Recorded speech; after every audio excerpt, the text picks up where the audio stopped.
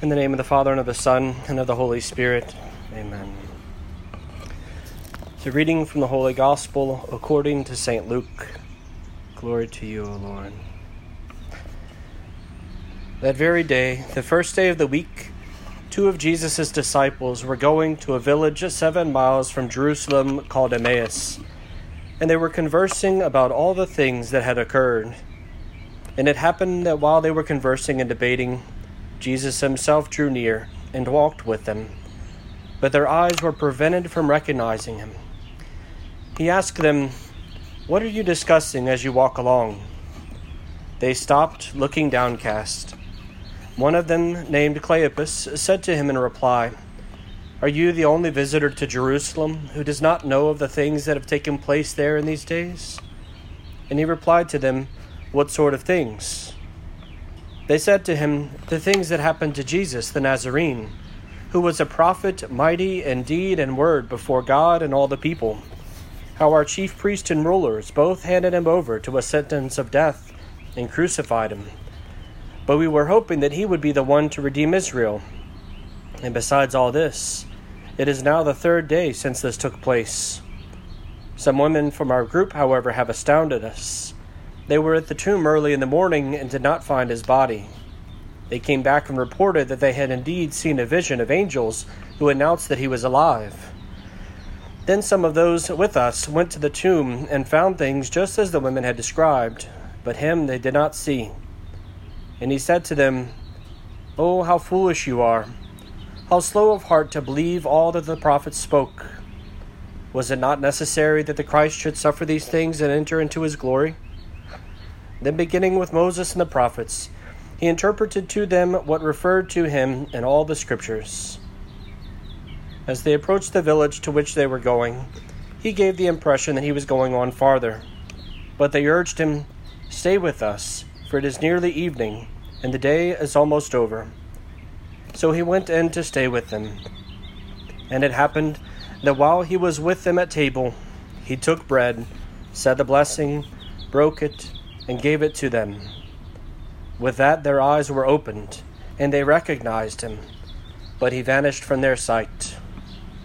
Then they said to each other, 'Were not our hearts burning within us while he spoke to us on the way and opened the scriptures to us?' So they set out at once and returned to Jerusalem, where they found gathered together the 11 and those with them who were saying, 'The Lord has truly been raised and has appeared to Simon.'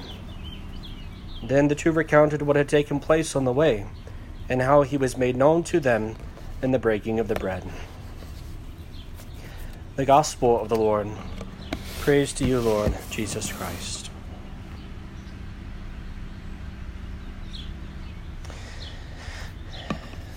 Our Gospel today, understandably so, is a message of hope for us. Certainly a message of hope for those 2 disciples as they were going on their way to Emmaus. It's reflecting the reality that as they were walking, it said that Emmaus is to the west, so they were walking not to the sunrise, which is always where Christians would face. All right, we look to the east, we look to the sunrise for the coming of the Christ. So rather than looking for the coming of the Lord facing east, they're facing west. They're walking away. They're even walking away from Jerusalem itself. These, of course, are symbolic realities that they've given up hope of looking for him. It even says that, that we heard, some people in our party said that he was raised up and he's alive. Some of our group went, they didn't see anything, so, And they said, and we had hoped, right? We were hoping he would be the one. And it sounds like the hope was no longer there, that it was over and done. We were hoping, but maybe we were wrong. It just wasn't. It just wasn't the time. It wasn't the one. It wasn't this. It wasn't that. And so they're going back, defeated, walking probably with heads down, waiting to get back to the place where they intended to stay. And then you'd imagine there would be a time where they're trying to figure out, what do we do now? We had so much invested in this Jesus. What do we do now? It's in the midst of that place of confusion, of loss, of despair, it seems, that the Lord Jesus shows up along the road and begins to walk with them. We don't know why they don't understand. We don't know why they can't see him as they normally would, to be able to see him as, well, this is Jesus. It would seem, if you're walking along the road and someone you just spent the last year, 2, 3 years with, started walking beside you, you would recognize him. But for some reason, the Lord is veiled for their eyes. And he walks with them, and he begins just to ask them questions. What's happening? What happened these days? Right? They're beginning to kind of ask.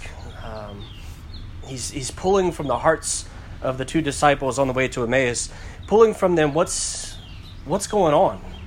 What's happening in your life? What are you feeling? What are you experiencing? What are your thoughts right now? What's going on? Right? And they begin to open their hearts, and Jesus begins to open his. And he opened his heart in the manner of explaining who the Christ is and how he was prefigured all throughout the Old Testament. The many ways in which the manifestation of the Christ was already prophesied, that it was already foretold. And so he's inviting them to recognize that they should hold on to their hope. That everything that is happening was already prophesied. It was already in the Lord's hands. That he was mindful of all of these things, even if they didn't understand it. And their hearts begin to burn. They have a great love for the Lord. The fire of love for God is rekindled within them. And they keep walking. And they get to the place where they're going to stay the night. And the Lord acts as if he's going to continue on, it seems. Because the Lord never forces himself upon us. He never imposes. He leaves us to open the door. And our blessed Lord is invited in to stay with them, to continue to speak with them. And it's in the midst of their meal, the breaking of the bread, that our blessed Lord is seen as Christ and understood. And at that point, the disciples immediately get up and fly to Jerusalem.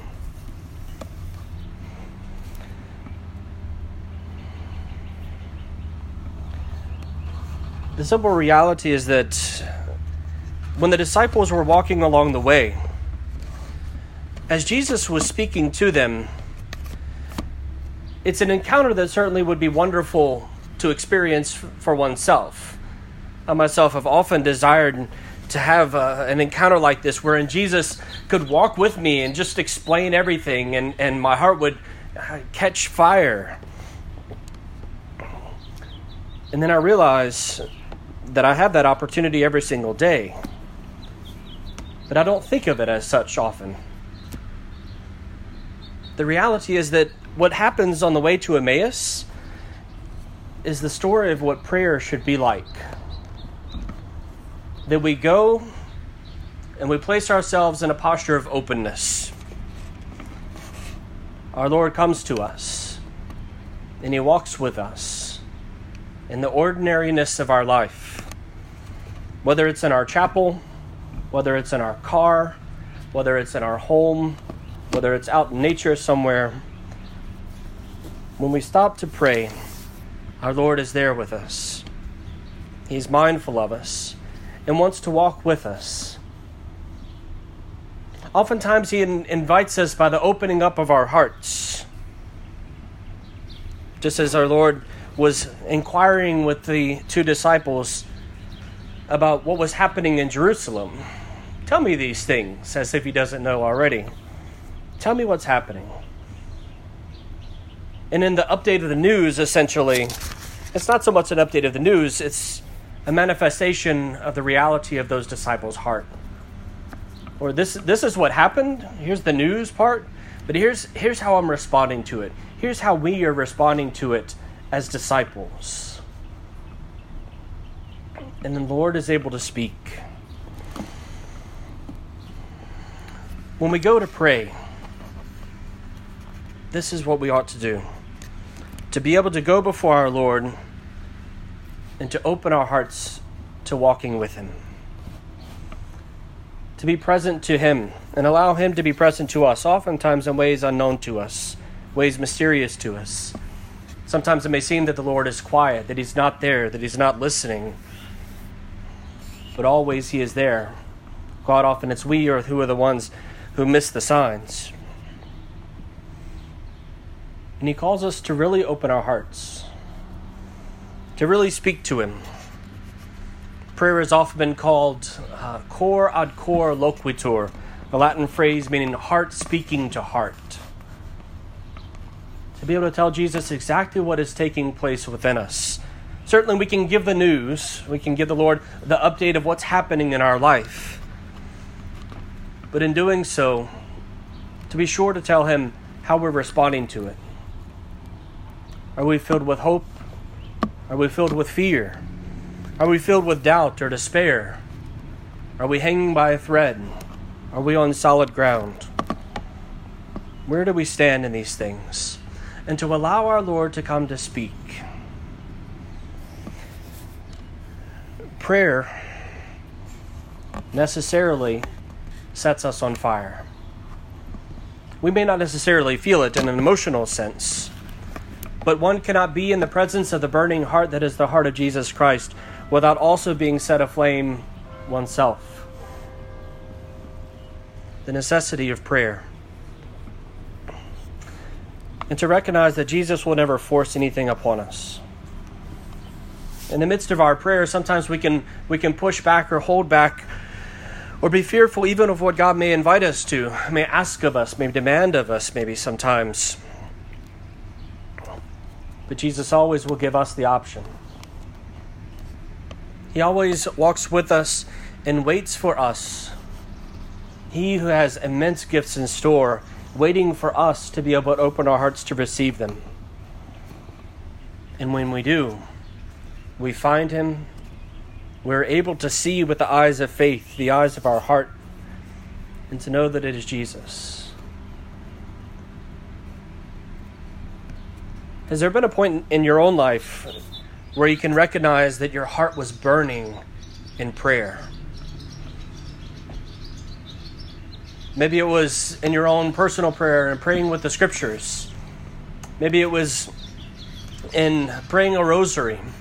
Maybe it was a profound experience of community or adoration or a moment at Mass or an insight into something in a book or a video or maybe even a homily where the Lord was very clearly speaking to you in a way that just lit your heart on fire with joy, with love, with divine love. It's good to remember those moments. It's good to remember those moments when our hearts burn with love for Jesus, because they are moments to remind us later on down the road when things are less exciting, when things are more difficult, when the trials come, to remember that burning heart, that burning passion of love within us, and to remember that Jesus is with us still. We know part of the story of the Transfiguration, shortly before our Lord went to His cross, the reality of the Transfiguration, that He was shown in dazzling white garments. And it's so that Peter, James, and John would be encouraged that they, in the face of the cross, they would still be able to have faith and still be able to have hope. The Lord revealing something of Himself and His glory. And the burning of our hearts can be a similar thing. Remember those moments. To contemplate them. To give thanks to God for them again. To go back to those same fonts that have been fruitful for us, that have nourished us, that have quenched our thirst when we hungered and thirst for God. To go back to them.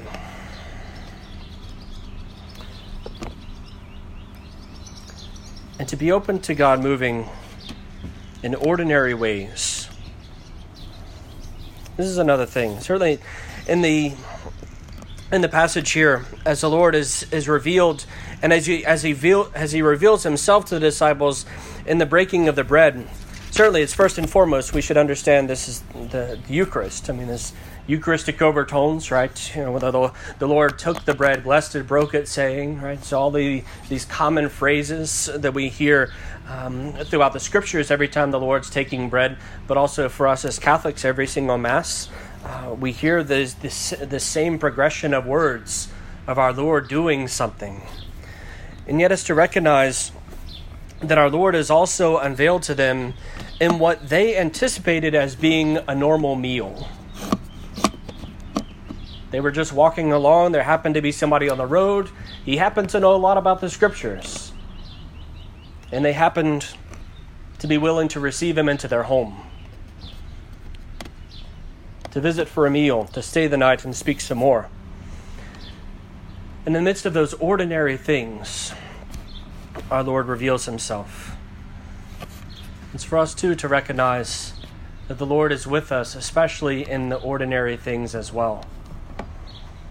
While indeed we hunger and thirst for a return of our normal life of worship as a community, to return to the Mass and the sacraments and the communal gathering, to be able to rejoice and to lift up our hearts as a community before the Lord, but it's to recognize also that the Lord, even though we are not here gathered together, the Lord still is walking with us. In a sense, there's almost maybe a privileged way. I recognize that it is the disciples who were gathered in the upper room who were all waiting. But who were the ones to whom our Lord appeared first? Mary Magdalene, by herself at the tomb, right? To the two disciples on their way to Emmaus. Is to recognize, and I think to give us hope in this time where we're not able to be in the upper room that is our church, that is our chapel, that is our common place of worship, but to recognize that nonetheless, wherever you are, at your home, in your car, about your work, about your day, that it does not mean the Lord is not there with you and waiting to reveal himself to you.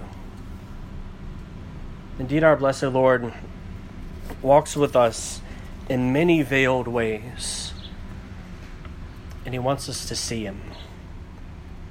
He wants us to receive his gifts that he has in store for us, but that requires the opening of our hearts. So my invitation to you, and not just to you, but also to me, is to do three things.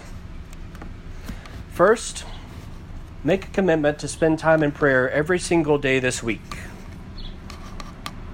Whatever kind of prayer that looks like. Of course, we've got the daily rosaries and things going on that we have here at the church, but I would encourage you also to spend some time in your own personal, private prayer. 5 minutes, 10 minutes, 15 minutes, an hour, 6 hours, whatever you like. Pray. Speak to the Lord the news of your life. Speak to the Lord the things of your heart. Speak heart to heart with Christ. You can come anytime. The church is open basically sun up to sundown here at St. Anne. The chapel has the code that you can get in anytime. If you're worried about actually getting in the church and touching things, you're welcome to come and to do as Archbishop Sheen was wont to do, he who committed to praying a holy hour in presence of the Blessed Sacrament every single day of his priesthood. And often that meant sitting on sidewalks outside the church. Often it meant sitting in a car in proximity to our Lord because he couldn't get in. But he simply went to be near our Lord. So if you want to pull up next to the church or pull up next to the chapel and to spend time quietly praying, to know that Jesus is near and that you are near to him, certainly a welcome gift. But to pray. Most importantly, to pray, to speak to our Lord. When you're able to speak to him, your heart will burn as he speaks to you. It may not be audibly, it may not be in any kind of way that you normally are aware of, but your heart will catch fire. It will continue to grow in divine love. The second thing I would encourage you to do is to consider a time when your heart was filled with love for Christ and with a profound hope in Jesus. And rejoice in that gift. Maybe to offer a glory be to the Lord for the gift that was. If it was a certain reading from a book or a song that you heard, or a scripture passage, or a piece of art you were praying with, a picture or something, revisit it maybe. Again, to go back to the font that has already been fruitful in quenching your thirst for the Lord, and to allow your heart maybe to burn a bit more once again.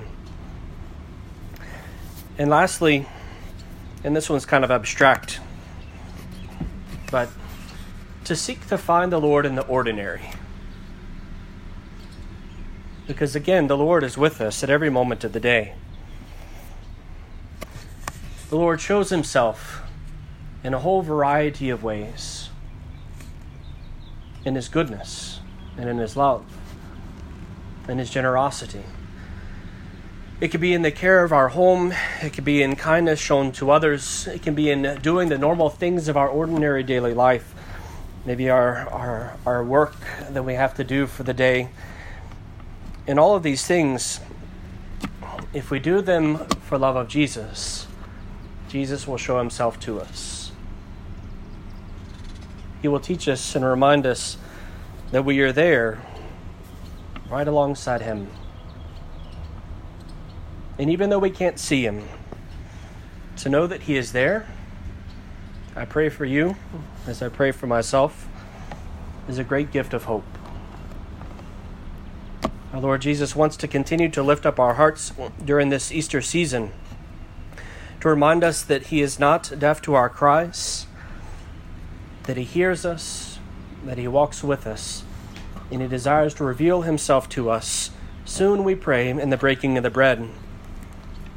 But until then, in the ordinary things of our daily life, to know that Christ is with us, and he continues to call us to himself.